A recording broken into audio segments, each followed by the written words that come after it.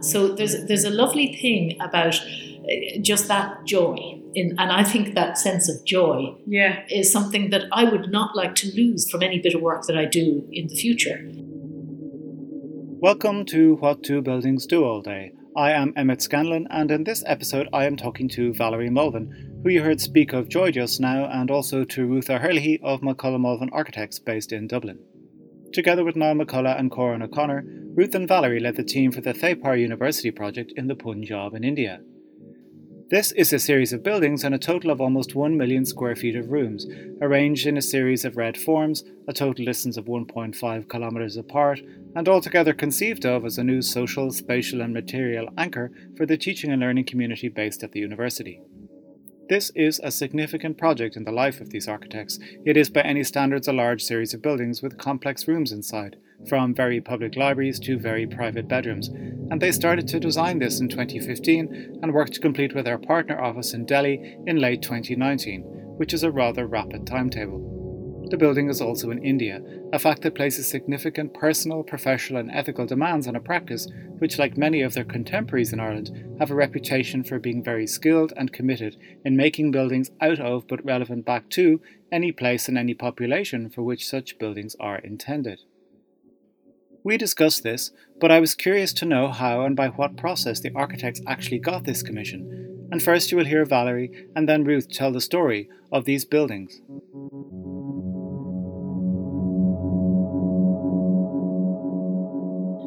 It's a bit of a long story, and we'll try it. Except it all happened very quickly. Yeah, really quickly. First of all, the Chancellor of this university, who became our brilliant client, he works very closely with the family who endowed this university in 1956, just after partition in India. It's a private university. And this client of ours, Rajiv Vadera, he has a business background. So he started to run the university after he finished doing his normal job, if you like, and he took on this in his retirement to run the university, and he decided he was going to run it like he ran a paper mill. And that was really the key to it, that his expertise is looking for kind of particular expertise in a specialist area, going and getting it and taking it back. And so he looked at the university and said, we need to upgrade this. So he decided he'd first of all take the academics and upgrade all of their teaching practices. He went to a series of universities all around the world, actually, between Europe, America, Australia, and he went looking for teaching and learning expertise. And he got that. He made relationships with people. And one of the people he made a relationship with is Trinity College in Dublin, where we've done a fair bit of work. He wanted to get a place. He recognised the importance of place as being something that could actually draw students into a campus. Because being a private university, it's something that they have to attract people to. He wanted to make that environment. They liked our buildings in Trinity. And so out of the blue, we got an email and we almost missed it. And it just invited us to an interview to talk about their plans for a number of buildings on the campus in Patiala in the Punjab. And following that, they said, would we take them around our buildings in Ireland so they could see them? So we went around, I think, every building we've ever done, practically. Yeah, we hired a minibus for a day and drove from Dublin all over the country to Cork and back up via, I don't know, we went to 6 or 7 or 8 different projects in the day. And things we were building as well as things that were completed. And that was April 2015. And then they invited us to visit the campus. And after a walkabout on the campus, they kind of locked us into a room and said, you know, with your tracing paper now, just come up with a concept and come back to us in an hour. So we came back in the hour at the appointed time, and we gave them our presentation. And then it all went very quiet. They invited a couple of other architects to undergo the same process. We put it out of our minds completely.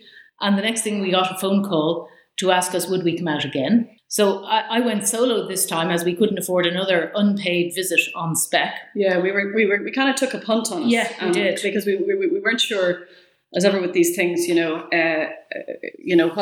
what the real situation on the ground was. And on that first visit, we we decided that we wanted to drive up from Delhi. So we flew to Delhi via Abu Dhabi, I think it was, or Dubai, and we said no, we prefer not to fly because we wanted to get a sense of the country. Now, you'd been there in India already. I hadn't been before, and so after much kind of over and back of them saying you can't be serious, we actually did drive up, and we thought it would take us about 3.5 hours to get there. I think it took us 7 hours. 7 hours, yeah. And it was a combination of kilometers. Exactly.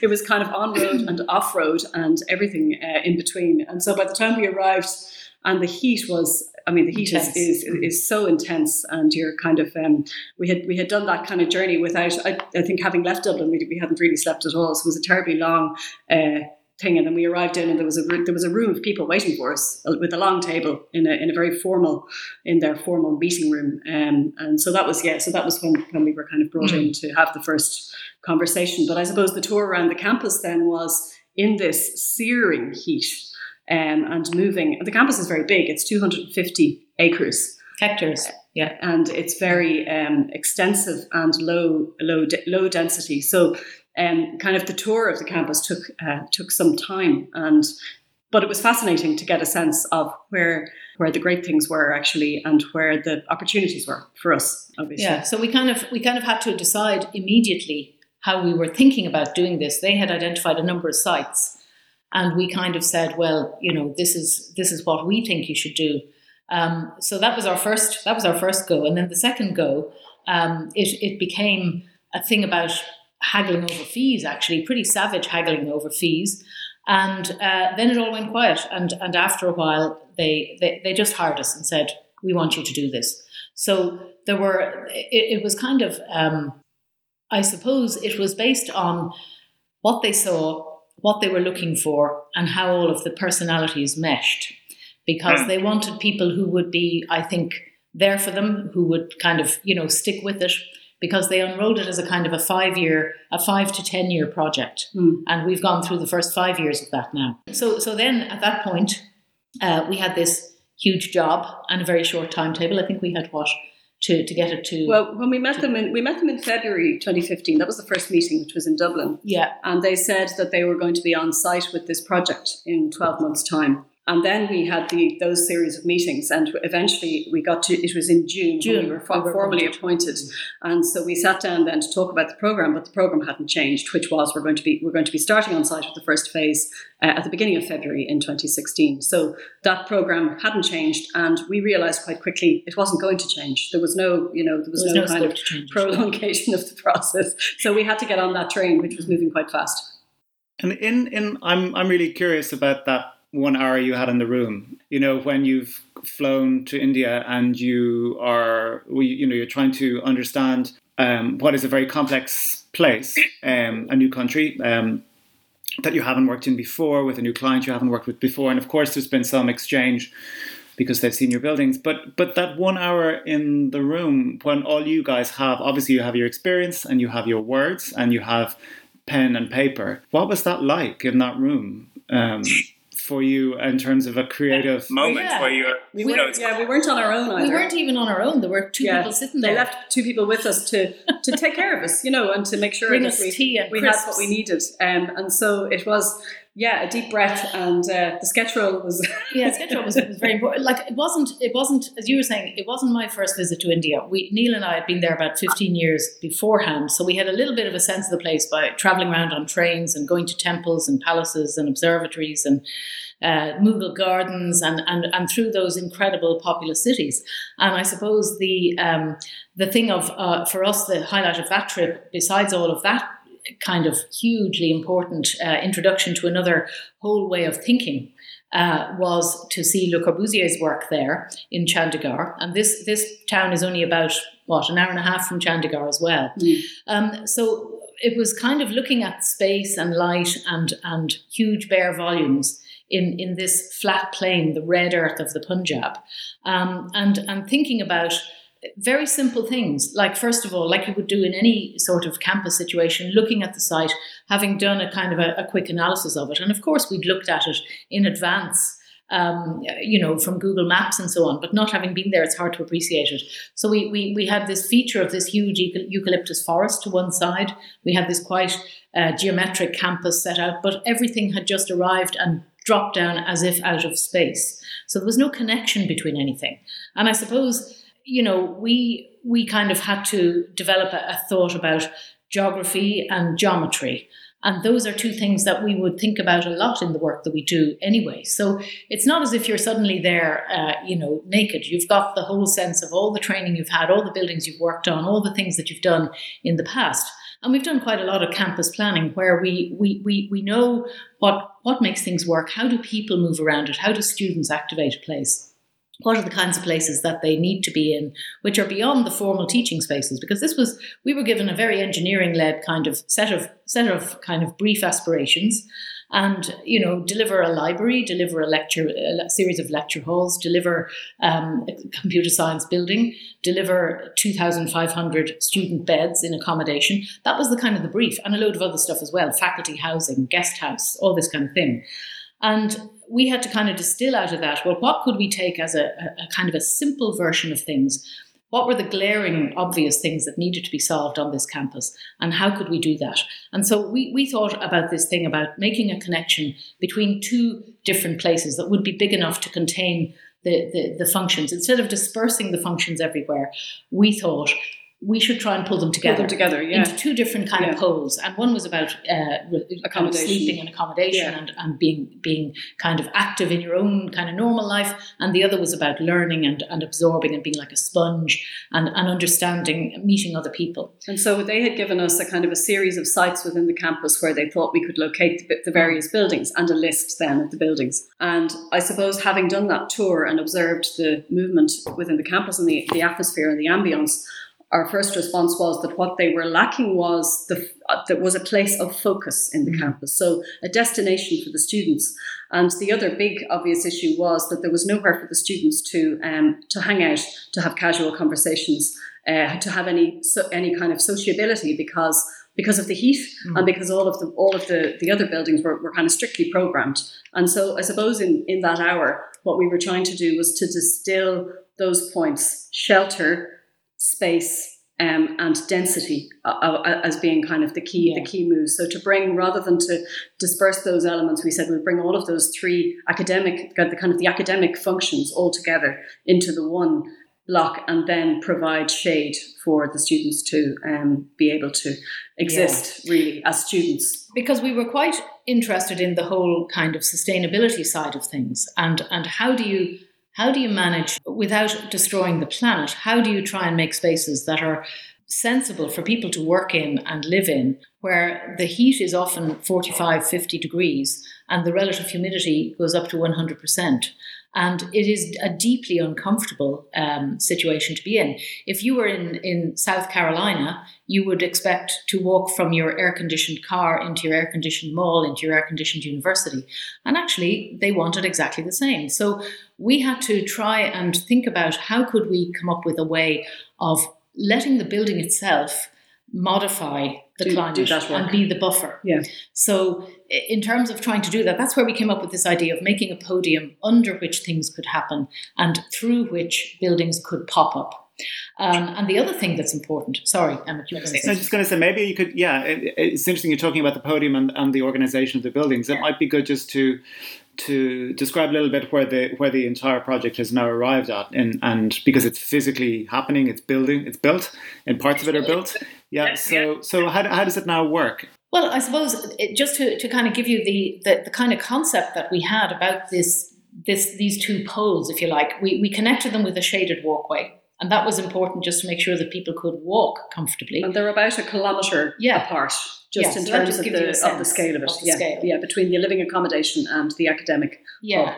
And so the living accommodation, we had a kind of a geometric idea, which we took from things like garden geometry and things like that you would find in all traditional Indian gardens, where there's water, there's landscape, and there's geometry. And those elements are used to create a series of spaces and containers where people can get away from the heat. And they're generally tall volumes where heat can rise, that are shaded. So we were thinking about all those things. We were thinking about temples on heights. We were thinking about trying to give you a place from where you could make a geography rather, that kind of gave you something beyond the flat plain of the Punjab. So if you imagine us making these two high places, these two plinths on which we were going to make the buildings, we then thought, well, then how can we differentiate these buildings? The student housing was going to be in 7 towers. And the 7 towers, we for obvious economic reasons, you design one tower, and then for economy, we twisted them and turned them like chess pieces on a board, so that they had different relationships to each other, and there was space between them. And the space between them was either an upper space or a lower space, but it was quite open. There was lots of pergolas, there were bridges, and there were containment and ways to travel between the buildings.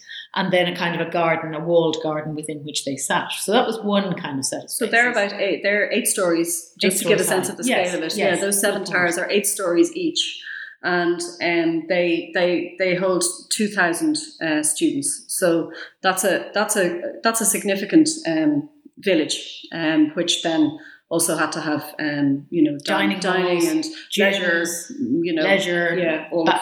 places to play social chess, space, places to watch the cricket, all that kind of stuff. And a lot of that then happened on that elevated plane, because the other thing that we very quickly realized about the way that people use time and space there, it's quite different to the way that we live, because a lot of the hot weather, it's too hot to live outside. So either you live in an air-conditioned space or you do a lot of stuff at night.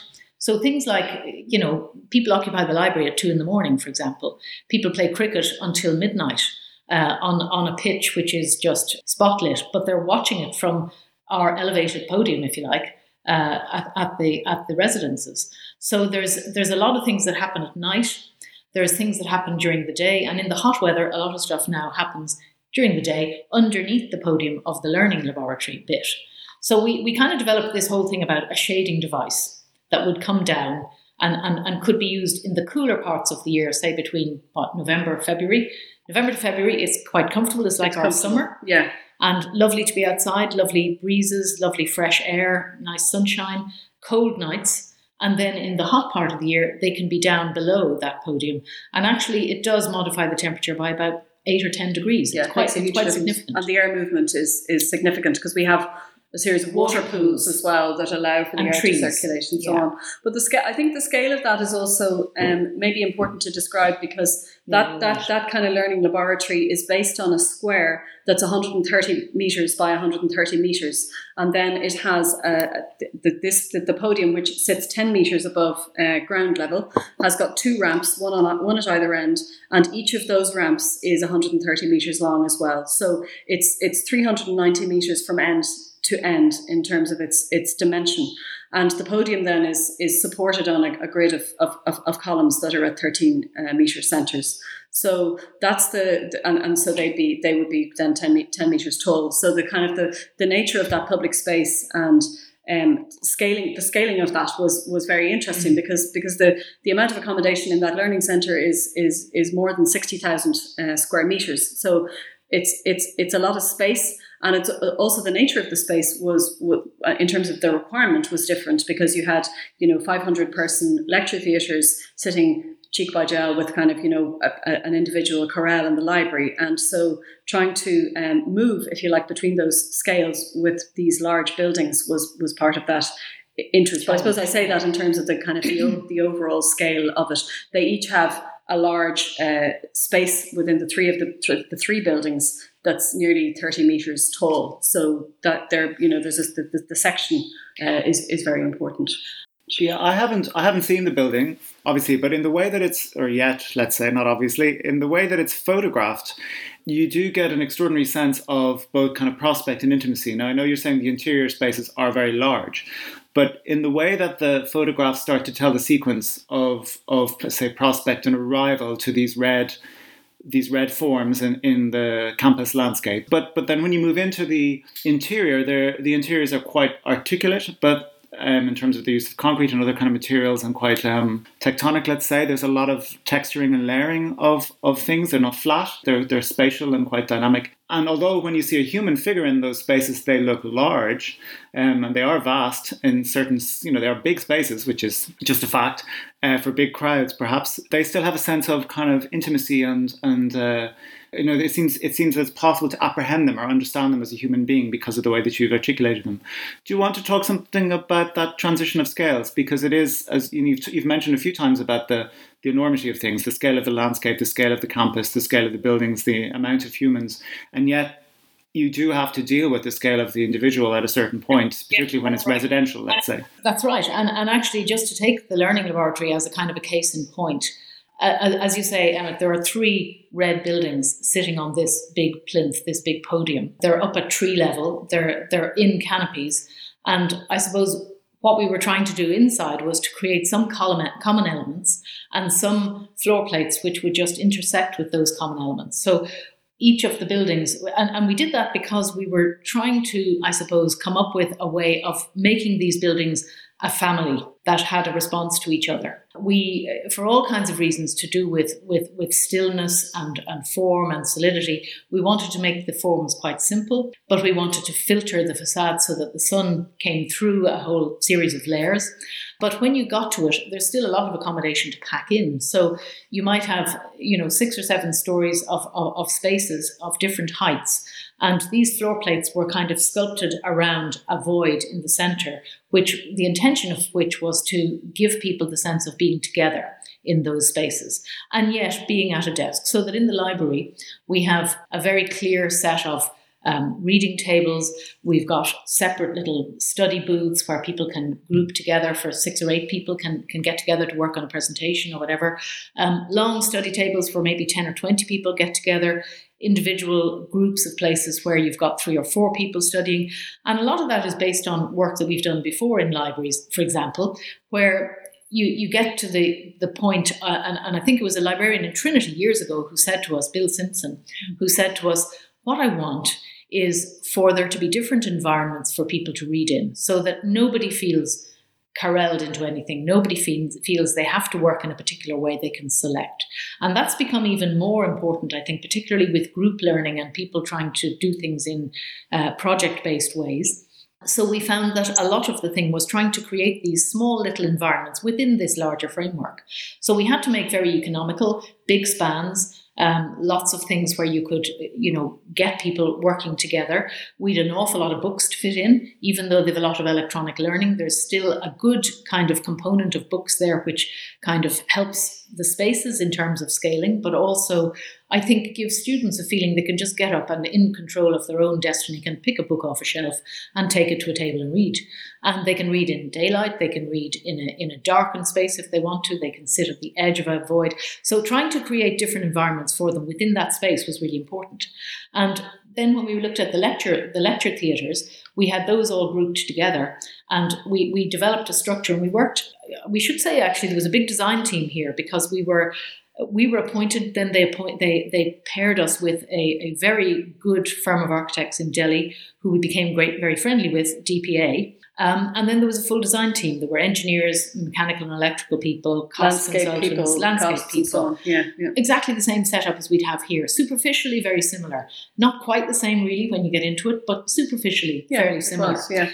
So we had Indian engineers, but we quickly realised in an earthquake zone 4, we didn't know too much about the challenges of that. So we actually asked Arups in Dublin to give us a hand to try and realise these big spans that we were trying to do. So lecture theatres were going to be the potential of that to achieve that kind of, I suppose that it was back to the scale thing, wasn't it? Because with the lecture theatres, we were charged with these enormous spaces that we wanted to be able to humanise as well. That when you walked into that particular part of the building, that you could see that it wasn't essentially a corridor with a series of doors off it with a load of enormous spaces behind those doors, I suppose. But you wanted to have a sense of space volumes. That was above, of volumes that were going on. So we developed a suspended structure so that there are 6 lecture theatres that are... But actually the thing that was, I suppose, as you're saying, Ruth, the thing of the challenge of saying, how do you make a big carapace into which you put a series of lecture theatres, and we're talking like, I think it was 18 in total, Yes. some of which were down on the ground in little pavilions, but a lot of them were kind of stacked up on top of each other. And we wanted to kind of create the sense of those volumes themselves, and the space between them would become the social spaces. Because the thing that we found all the time was that nobody programmed social spaces. Nobody gave us a brief for them. Nobody understood that they were necessary. And that was really what we were bringing. The big expertise, I suppose, that we brought to it was a really good knowledge of how academic environments work in Ireland and in places that we're familiar with on this side of the world. And it's not just, rack 'em and stack 'em. It's a case of bringing in people and letting them understand the life-enhancing opportunities of a true university in the Newmanesque sense. So we wanted to bring that. They'd given us the brief, but we realised quite quickly that the brief was just a list of building types with an area against them. Yeah. But the development of what went into that was not there. Not there. And so we effectively wrote the brief for the full kind of 60,000 square metres and plus the accommodation. But yeah, and just to go back to Arup's role in this, so we had this idea that we'd hang these lecture theatres out of these big spans, basically. We'd just literally have a series of kind of almost portals, and we'd have things hung off them, and the space between them would be the places where students could gather outside the lectures to, have a chat, have a coffee, have a juice, whatever it was, and, get on with their developing lives. But we quickly discovered that the Indian engineers really found that a bit challenging. So we asked Arabs to help us to explain the concepts and to find a way to do that. And we did. Yeah. And, it was a lot of, toing and froing, peer review, a lot of stuff like that. So I think Arabs were very helpful in creating the mechanisms within which we could work. Yeah, they set out the framework really. We worked with Declan Monaghan on it, and it was done as a series of like the way you kind of always want to work with design. It was around the table, what's possible here? How can we achieve that span? Because the distances were enormous. Yeah. And that allowed then allowed our engineers then in Delhi to work with that and to work with us on developing it. So it was a good collaboration as well. It was. On the lecture theatres as well, just to finish on that, because we had 18 in the brief.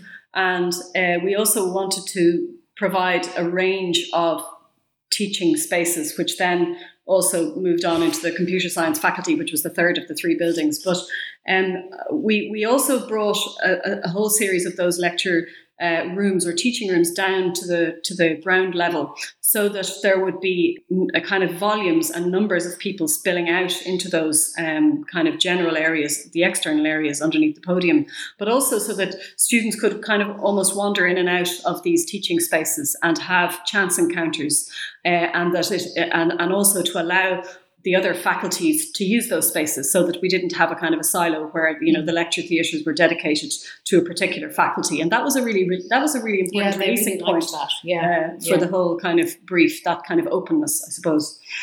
One of the things I think that really intrigues many people, I think, about working as an architect in a completely different country, but also in a completely different cultural context. It's not like you're working in Europe, which has some, let's say, similarities culturally to the kind of architectural tradition of Ireland, let's say, is this challenge, I guess, that you face as an architect.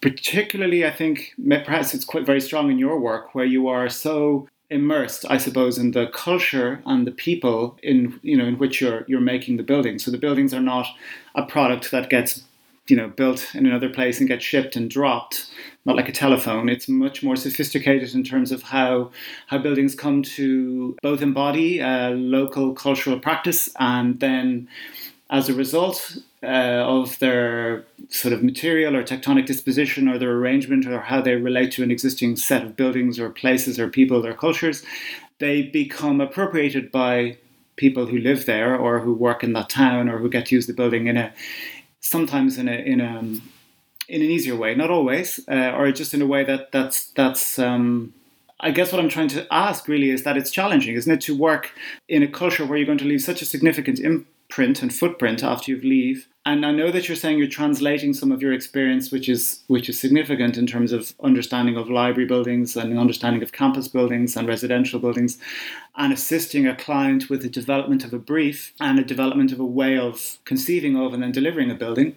At the same time, right now, there's people in that building, and how do you reconcile your immense knowledge on one hand and your lack of knowledge on the other hand about how people might end up using your building or this building? As you say, it's not your building, it's a team, it's a significant team effort.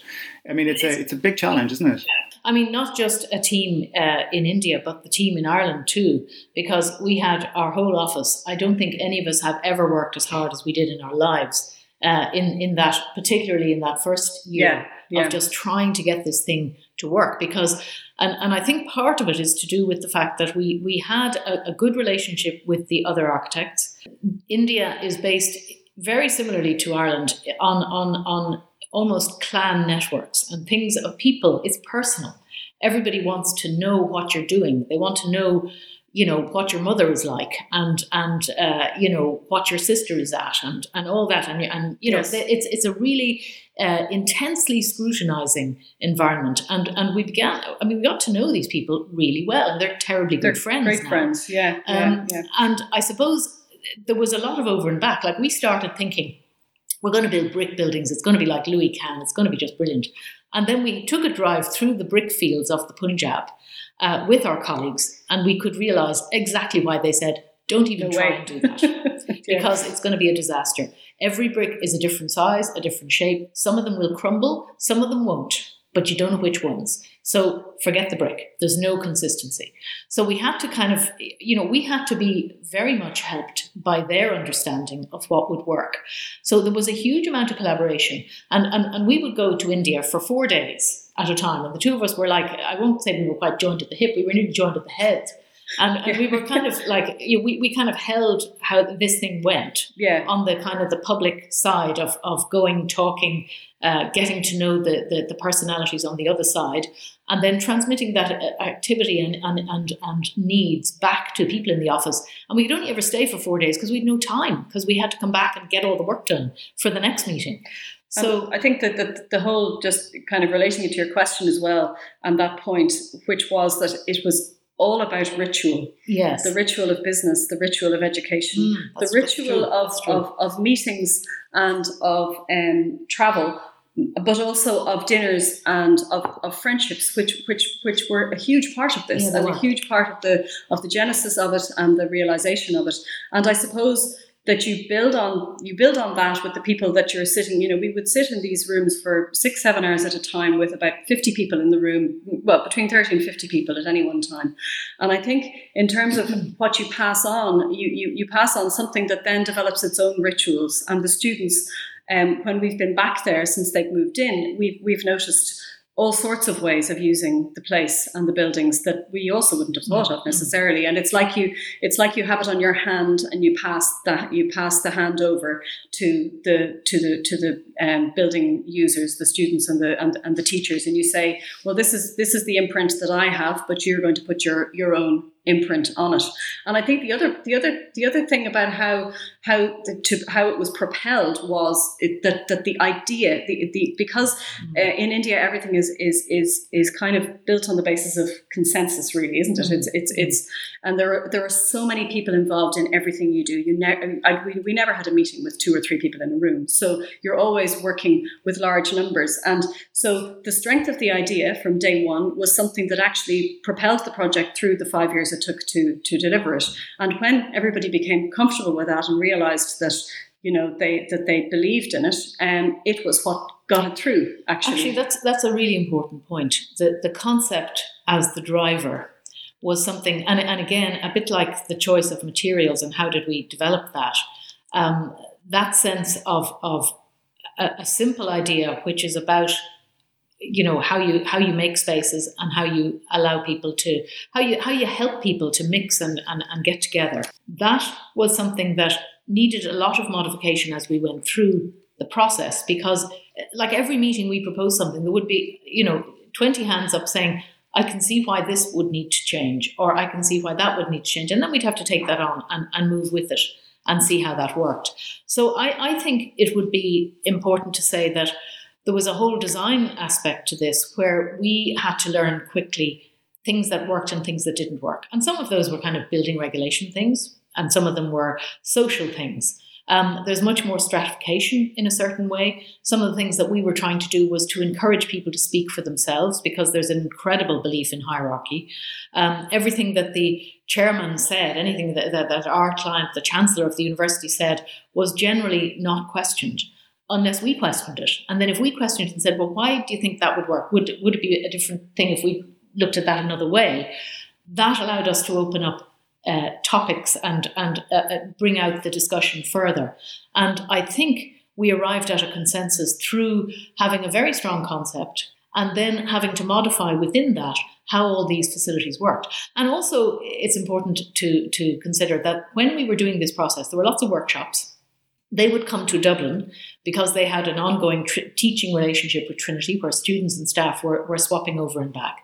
And they would see things and say, do you know what, come down to meet so-and-so because they have a very interesting IT thing down here, a little gizmo, and we'd like to incorporate that.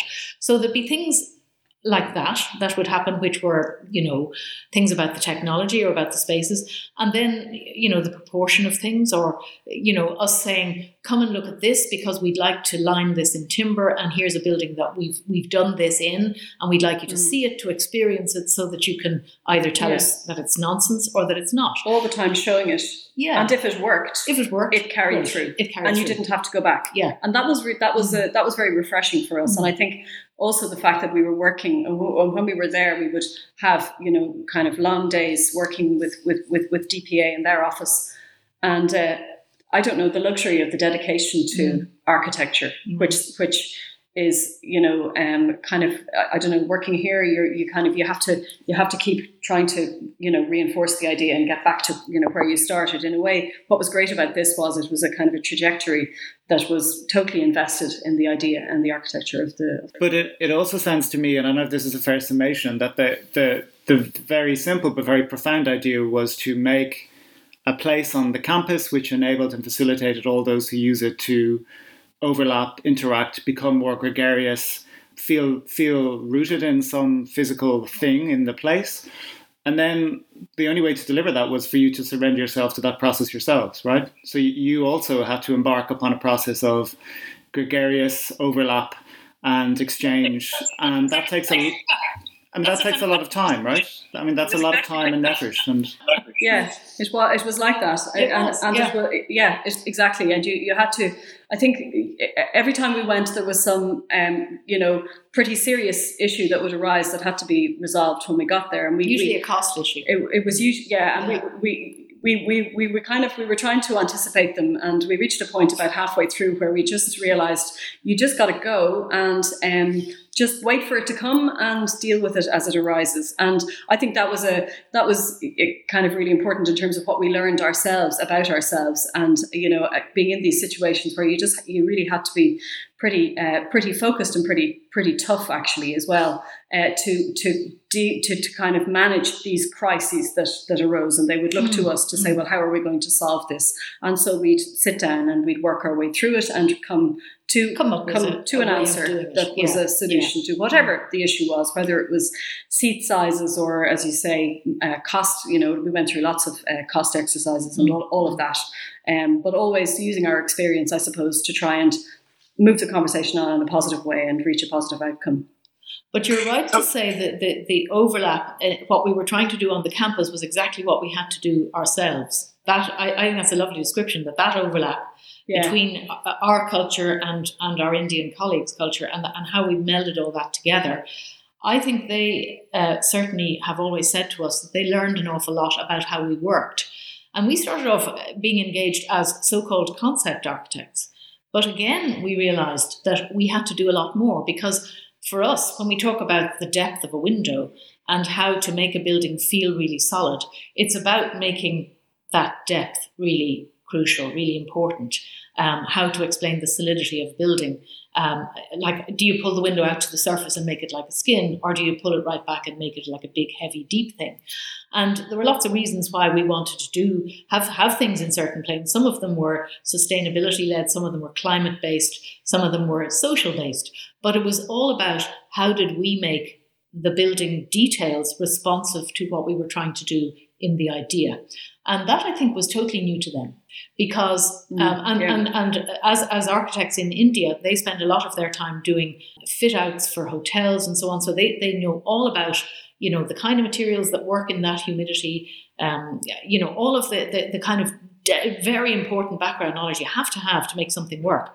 But that thing of manipulating the architecture in a very detailed way to create a sense or to create a sort of almost like an animus for the building, going back to your thought about what does the building do when we're not there, that was, I think, complete news to them. So we ended up detailing the building to 1 to 10, and it took us forever. We had to just do it on every facade. We had to work out the whole way down, top to bottom, and then we would say, that's what we're trying to do.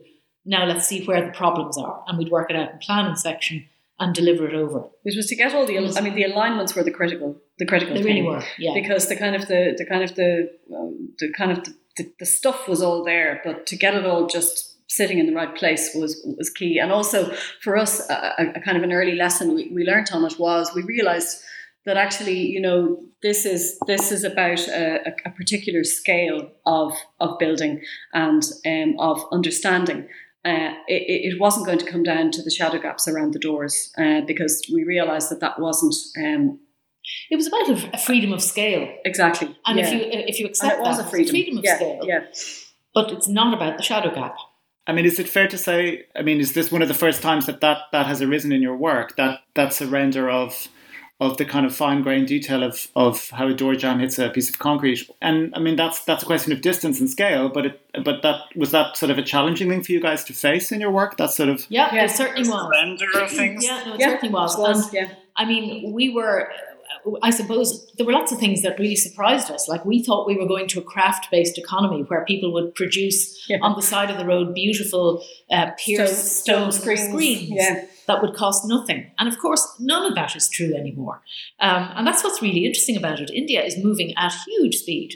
They regard Europe as a very nice kind of place to go for your holidays, or to, play golf, or to kind of see interesting historic settings. But they don't regard it as being at the cutting edge of a lot of stuff. And a lot of their graduates leap straight into Stanford or MIT or Berkeley or wherever in America. And they see this as being a kind of a very fast version of taking the nice bits of European life, giving them to their students, and then propelling them on into a kind of an American business type economy. In a sense, that craft-based culture that we thought we'd find was something where we thought things like the door jamb and so on would be really important. But we quickly realised that if we were going to spend our time on that, we would lose the bigger picture. So, for example, we originally wanted to make stone jali screens. This kind of jali screen is a very traditional thing in Indian architecture, about taking the sun and reducing its impact on the interior. So you take a piece of stone and you cut holes in it in a certain thickness, and you allow the light through, but the sun's beams are reduced as they get in. We had a whole thought about how the elevations of the main learning centre buildings would be. Couldn't afford them. So we had to kind of work quickly and come up with an idea about taking the stones themselves, because the stone material was relatively inexpensive, and find ways of turning that. And so getting a module wasn't getting it, a module that we could use. So you order rakes of it and then position it in a way that makes the screen and the depth, which was the key thing. Yeah. So we had to kind of understand quickly what wasn't the case in our kind of simplistic approaches to Indian traditional architecture, what could be translated and what couldn't, and also what they were keen to reject. And if you think of it, our own history has been full of exactly the same things, where we say, thatched cottage, forget it. Let's get out of here. Let's get to a nice breeze block building on an estate. That's where we want to be. So that whole journey that people come from a very craft-based society to something that becomes more technological is immensely interesting.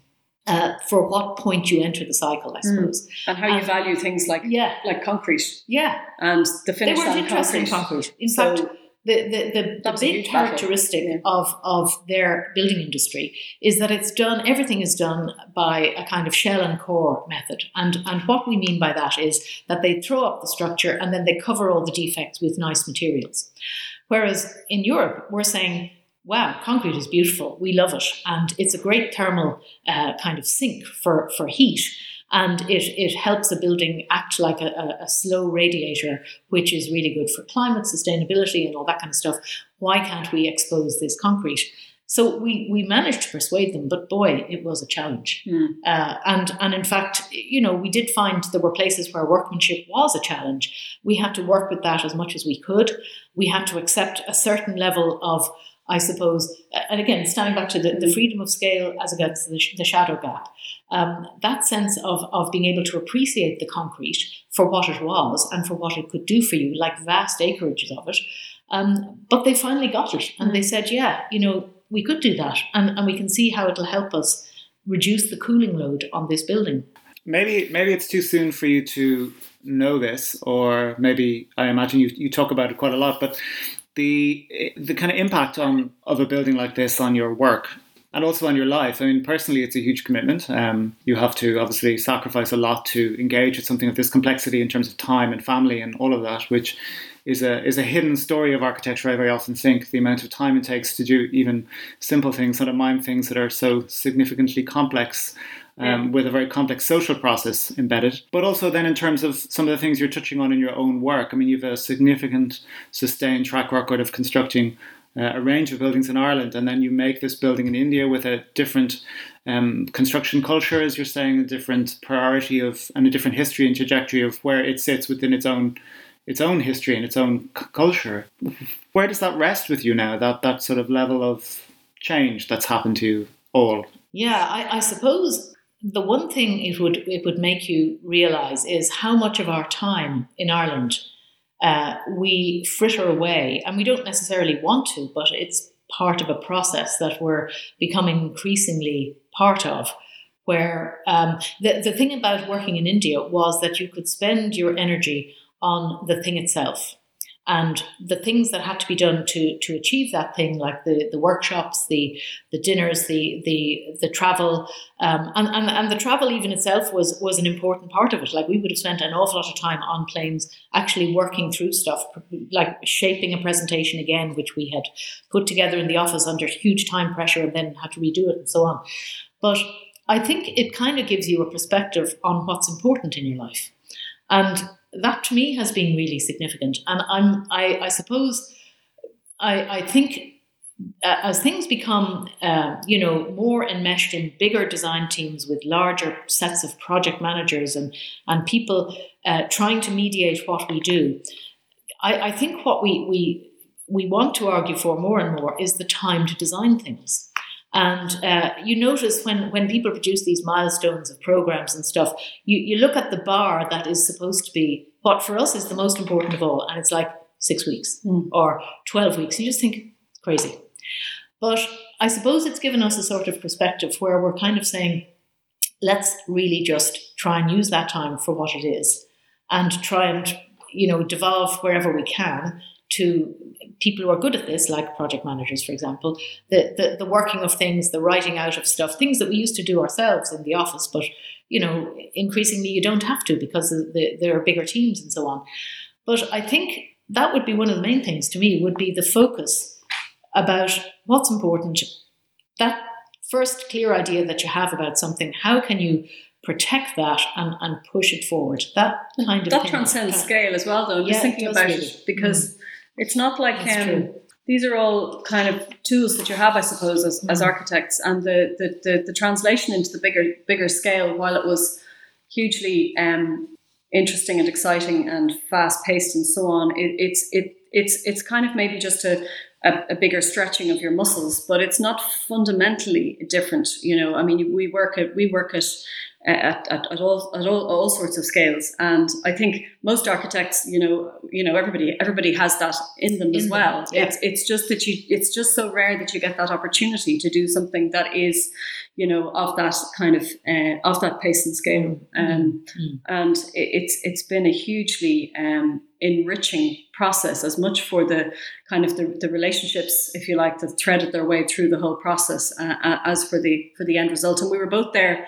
on consecutive weeks this February. Just a few months ago, with our families, to go and take stock and see, and then our old friend, collaborator Christian Richters came over the following week to take the photographs with Kate Cregan from the office, who was one of the architects on the project, and he took the photographs and came back to Germany, and then the world closed down, and we kind of felt, gosh, it was kind of amazing that we got there in February, and that we, apart from anything else, we were able to observe it fully kind of up and running, which it is. Yeah, and that was a tremendous thing, actually, because you always love to see people in the buildings that you've designed. We spend so long making these empty things, and they don't come alive until people start walking through the doors. You got to hand them over to them. Yeah. And the excitement of seeing people really, move into space and saying, "Yeah, we're having a juice here, and we're having our cup of tea," and that's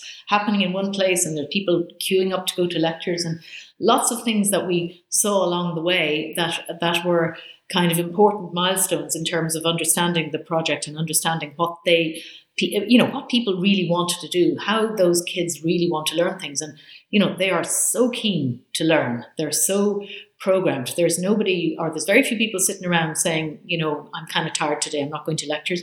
Everybody's at those lectures, and they're kind of dashing around the place trying to kind of get to them and cover all the bases and do all the social stuff as well, because they now have the social side of it. And it's also, I suppose, not only just seeing people in the spaces, but seeing the spaces fully used. Because at the beginning we thought, God, they'll never use this. I mean, this is going to be empty. But the numbers are not insignificant in terms of an Irish university. But it's just that the way the concentration of use is quite intense. And they've doubled their population. Of the university since we were there. 5 years since we started. So that was part of the plan as well. And it was all privately, like it was all funded. It was self-funded, so it was funded by the projections, if you like, of the increased numbers and so on, which was really fascinating as a process, because they were in control of whatever funds they had, and the decisions then that were made in relation to that were kind of proportional. Yeah. So coming back to your question, the thing about how what influences you, what changes you, I think there have been a lot of changes. I think one would stand back a little more quickly and say, what are we trying to do here? And let's not lose sight of that. We've still got to be the jam in the sandwich that architects always are, where we glue all these things together, and people who can, aren't resolving stuff out at the edge, we have to bring them in and make them part of the process. But I think it's very clear to me that there's no point in doing this unless it's kind of going in the direction that you want it to, in terms of molding something, making a building or a place that contributes something. And there's so many people who are through their, and not through any bad intent really, but just through, worrying about program cost and so on. All these things are important, but I think we just have to have perspective on how we achieve them and what are the significant things. And for architects constantly to be coming out with the significant architectural things rather than all the other things that happen that we are also good at, but just putting together that blend of understanding what people can most enjoy in taking on facilities, how they kind of work as facilities in themselves, and how the overlaps work. And I suppose working in India did give us an enhanced sense of that, the amount of sociability and so on that people bring to something is, I suppose, was just an even more important focus than maybe we thought. That whole sense of, the added dividend, the huge enjoyment that we see people getting out of using this building. people in India are very exuberant, and you don't find that in the same way here. You won't have such a sense of people saying, "Hey, this is a really amazing place." They'll come up to you. You get real feedback. They'll come up to you and they say, "We love this building. We've never had a building like this before." And nobody would say that to you in Ireland at all. They might just say, "Yeah, quite nice." So there's a lovely thing about just that joy. And I think that sense of joy is something that I would not like to lose from any bit of work that I do in the future. So that's kind of an important thing for me. A few weeks ago, Valerie, you spoke about towns as part of an Irish Architecture Foundation post-COVID discussion by a number of architects about what the future holds for Ireland.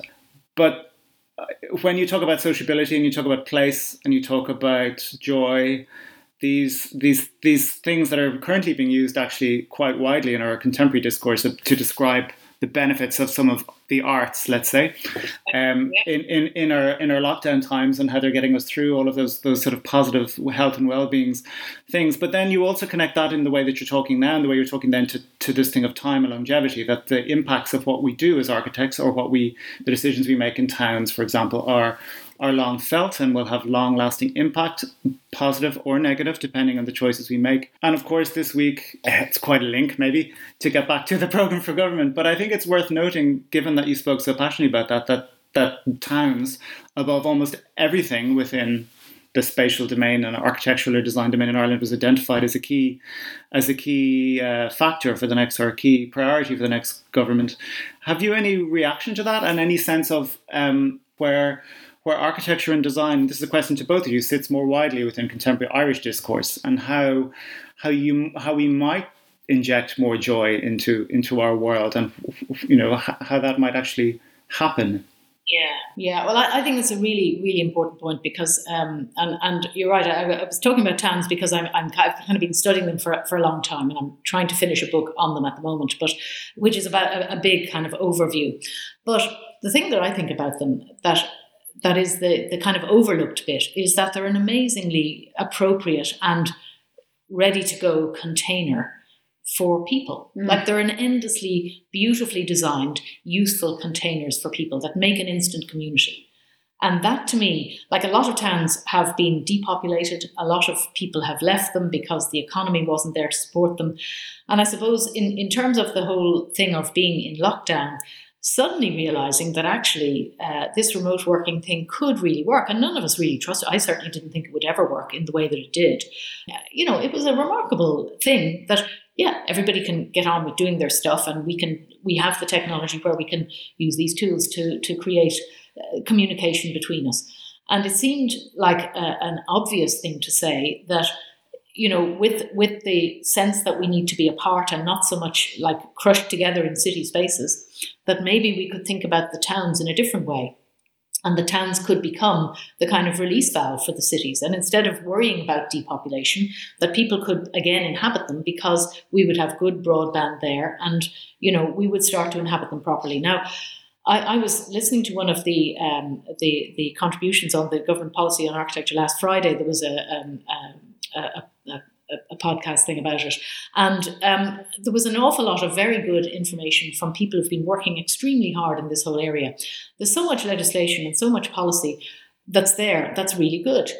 The only thing, though, is that we keep having to come back to say, well, why isn't it all working? Because it's working in places where it's obviously going to work, like places like lovely towns with sea views and very resilient economies full of people doing different craft-based or organic things, or, already pleasant places to be. And, you pick out a town like Westport or like Clonakilty or, towns like that, which are clearly going to work. But there are other towns which, are a bit more challenging, and they maybe don't have those natural attributes. You kind of think, well, how can you look at those? And some of them I think you can look at through their own history lens, in that they are parts of extraordinary ambitious endeavours by their founders in various ways. And some of them, have lovely kind of natural situations that haven't been fully exploited or whatever.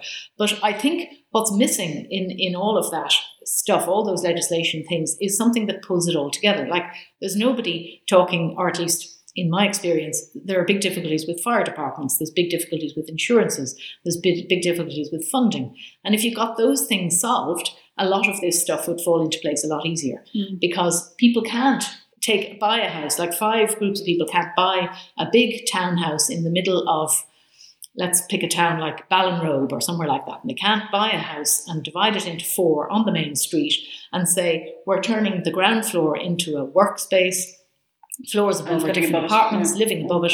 It's incredibly difficult to do. We've tried to do it ourselves as, in the office. We've had projects which have ended up through the intervention of a very assiduous and, in my view, maybe over the top requirements from the fire department. Too much, costs too much, the project disappears. So there's a lot of things like that, which I think we could really learn from Europe, where they've been doing this and never stopped doing it, really. And I think our movement back to towns might be about trying to bring those kind of things and pulling them together.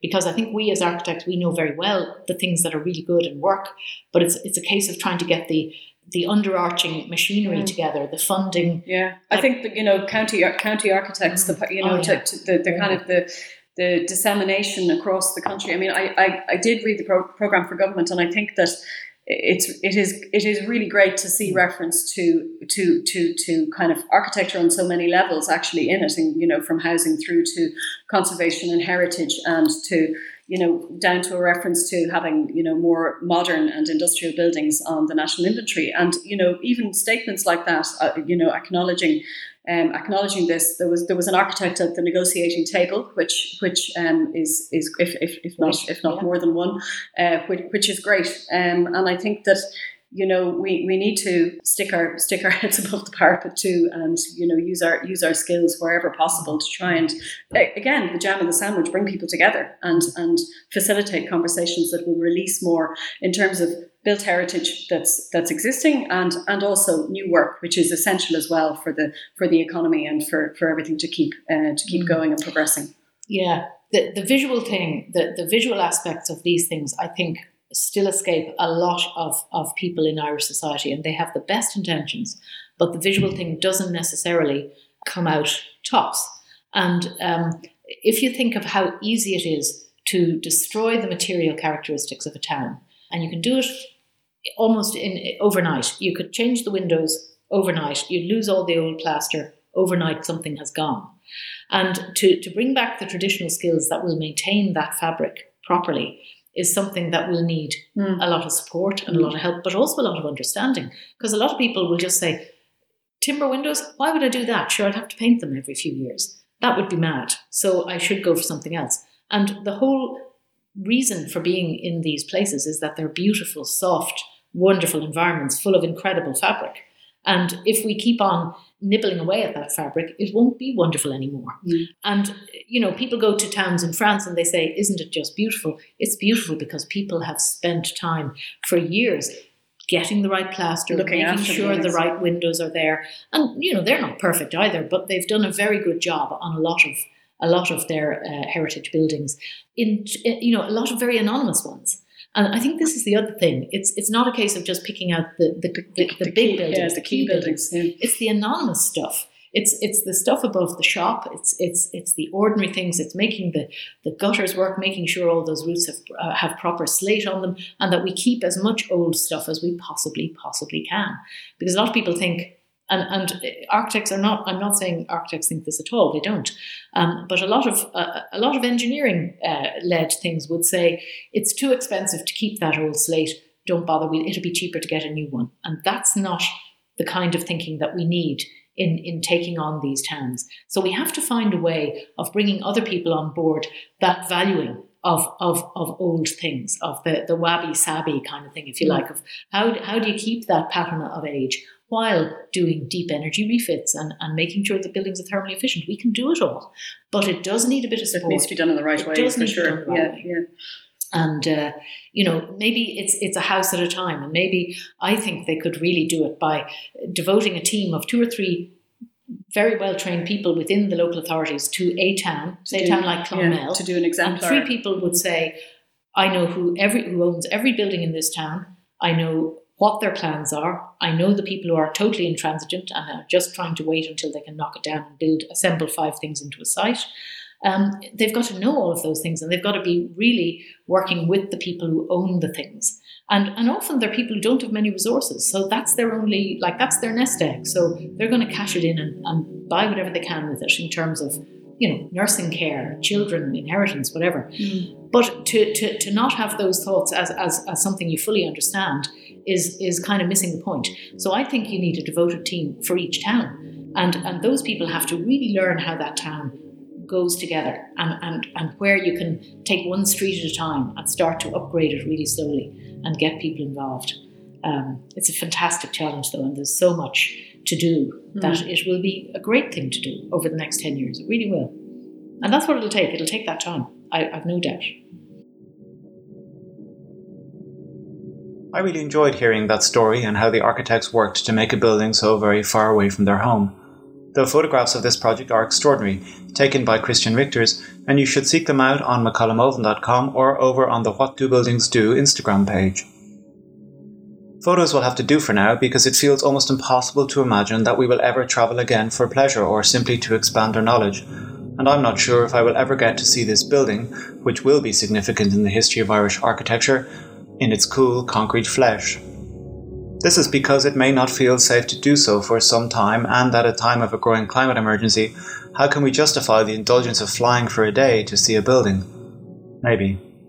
Next time though we will travel a little bit, if only virtually, and we are off to Berlin to talk bungalows, books and other buildings with Adrian Duncan, an engineer, filmmaker, visual artist and now an acclaimed writer. Do join us next time on What Do Buildings Do All Day, and as we head out of our homes and take off our earphones and step out into the world as a community once again post-lockdown, make sure you stay safe.